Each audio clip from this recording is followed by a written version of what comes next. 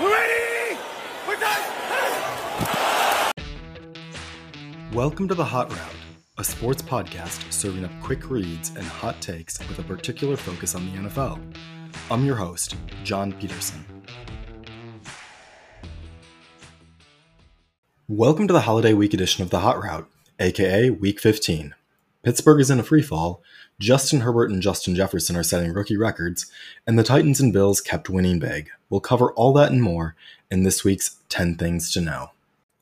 Now, the first number to know is 3 straight losses for the Pittsburgh Steelers as they fell 27-17 to the lowly Bengals, a 2-win team coming into the game playing without their starting quarterback or starting running back. After reeling off 11 consecutive wins to start the year, the Steelers are a mess and could even lose the AFC North, although they've already clinched a playoff berth.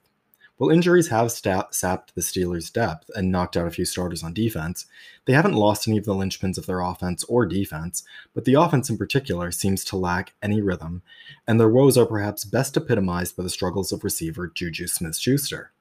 After looking like a potential star in his rookie year, Juju continues to regress on and off the field. Smith-Schuster recorded a TikTok dance on the Bengals' midfield logo pre-game, but in-game he was limited to just 3 catches for 15 yards with 1 critical lost fumble. Make no mistake, Smith-Schuster's game spoke for him on Monday night, but what it said was that Juju is a clown with some serious maturity issues and declining on-field production, as he's averaging just 8.2 yards per catch on the season. Now, Smith-Schuster has promised to stop dancing on teams' midfield logos, but we'll have to see if that improves either his individual game or the Steelers' record. The next number to know is 4, as in 4 games scoring over 40 points for the Titans after a 46-25 win over the Lions. The Titans now lead all teams in scoring at 31.1 points per game. Derrick Henry's leading the NFL in rushing and added another 147 yards in this contest, and Ryan Tannehill was also outstanding once again, throwing for 3 touchdowns and running for another 2.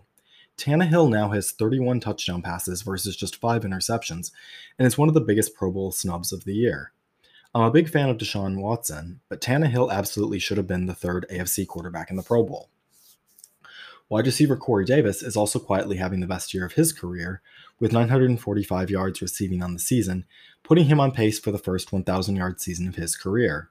The Titans are going to be one of the teams you don't want to face in January, particularly since they just got their best cornerback Adoree Jackson back after he missed the first 13 games of the season due to injury. Now, speaking of talented young receivers, the next number to know is 6 games over 100 receiving yards for Justin Jefferson, who's had a fantastic rookie year despite yet another loss from the Vikings, who fell 33-27 to their division rival Chicago Bears. With 73 catches on the season, Jefferson now holds the Vikings' rookie record for catches in a season, passing Randy Moss. Jefferson leads the Vikings handily in every receiving category other than touchdowns, where he still has a respectable 7, and he clearly looks to have supplanted Adam Thielen as the number 1 wide receiver in this offense, while establishing himself as one of the best young receivers in the league. And at just 21 years old, Jefferson is still just scratching the tip of his potential. Now, speaking of talented rookies, 8 completions of 50 yards or more for Chargers rookie Justin Herbert, which is the most in the NFL. Herbert threw for 2 touchdowns and 314 yards, and scored the winning touchdown on a quarterback sneak in an overtime win for the Chargers over the Raiders. Herbert is well on his way to Rookie of the Year honors, and although the Chargers are already eliminated from playoff contention, they have to be feeling good about their future prospects based on the rapid development of Herbert and his clear chemistry with their receiving core.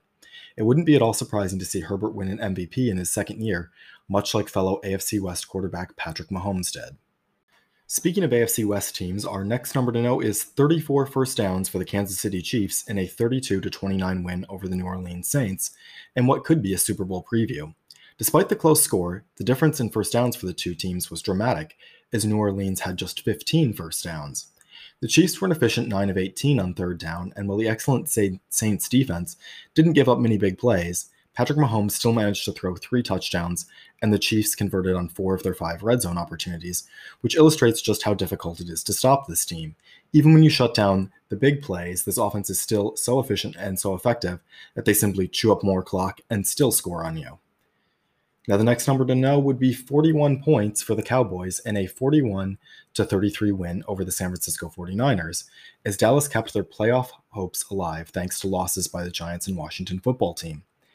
Andy Dalton got off to a terrible start when he took over for Dak Prescott as the Cowboys starter, but over his last 5 games, he's thrown 10 touchdown passes and just 3 interceptions, and the much maligned Dallas defense has also been better to keep the Cowboys' hopes alive.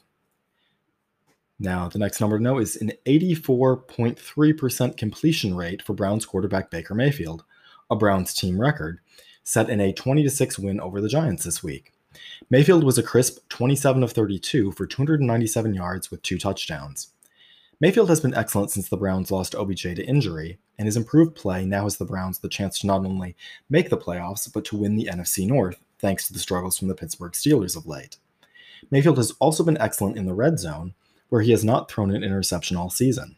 But beyond their chances this year, the Browns have to feel good that Mayfield appears to be establishing himself as the franchise quarterback after a rough second season in the league. And perhaps there's a lesson there for the Browns' opponents, the Giants, as they try to evaluate their own young quarterback, Daniel Jones. Now, the next number to know is 182 rushing yards for the Buffalo Bills and a dominant 48-19 win over the Broncos that clinched the AFC East. While Josh Allen was his usual dominant self, throwing for 359 yards and 2 scores, while running for another 2 touchdowns, the most promising sign for the Bills was the production of their 2 young running backs, Zach Moss and Devin Singletary. The duo combined for 149 yards and a touchdown on 21 carries. The Bills are just 21st in rushing in the NFL, and a strong running game would make them much more dangerous in the playoffs, particularly if they encounter winter weather conditions that make it harder to pass the football. Now, speaking of running, the next number to know is 243 yards passing for star Ravens quarterback Lamar Jackson to go with 3 touchdown passes and a touchdown run as the Ravens routed the Jaguars 40-14. While the yardage total may not seem that impressive, it's the first time Jackson has thrown for over 200 yards since November 15th. While Jackson has clearly regressed from his MVP form last year, the reality is that Jackson doesn't need to be elite as a passer to be effective. If he can be competent and productive as a passer, his ability as a runner makes him a scary good player that most defenses will struggle to stop. Now, the final number to know is 390, as in 390 yards passing for Tom Brady, who appears to be back on track along with the rest of the Bucs offense as they held off the Falcons for a 31-27 win. Mike Evans caught 6 balls for 110 yards, and Antonio Brown resurrected a bit of his brief New England magic, catching 5 passes for 93 yards and a beautiful 46-yard touchdown bomb from Brady. With games remaining against the Lions before a home matchup against the Falcons again, the Bucs should secure a playoff spot, but once they're in, we'll see if the offense has really turned a corner, or if Brady and Arians are just managing to feast on weak defenses. And that's it for this holiday week edition of the Hot Route. I'll see you back here next week for week 16 of the 10 things you need to know.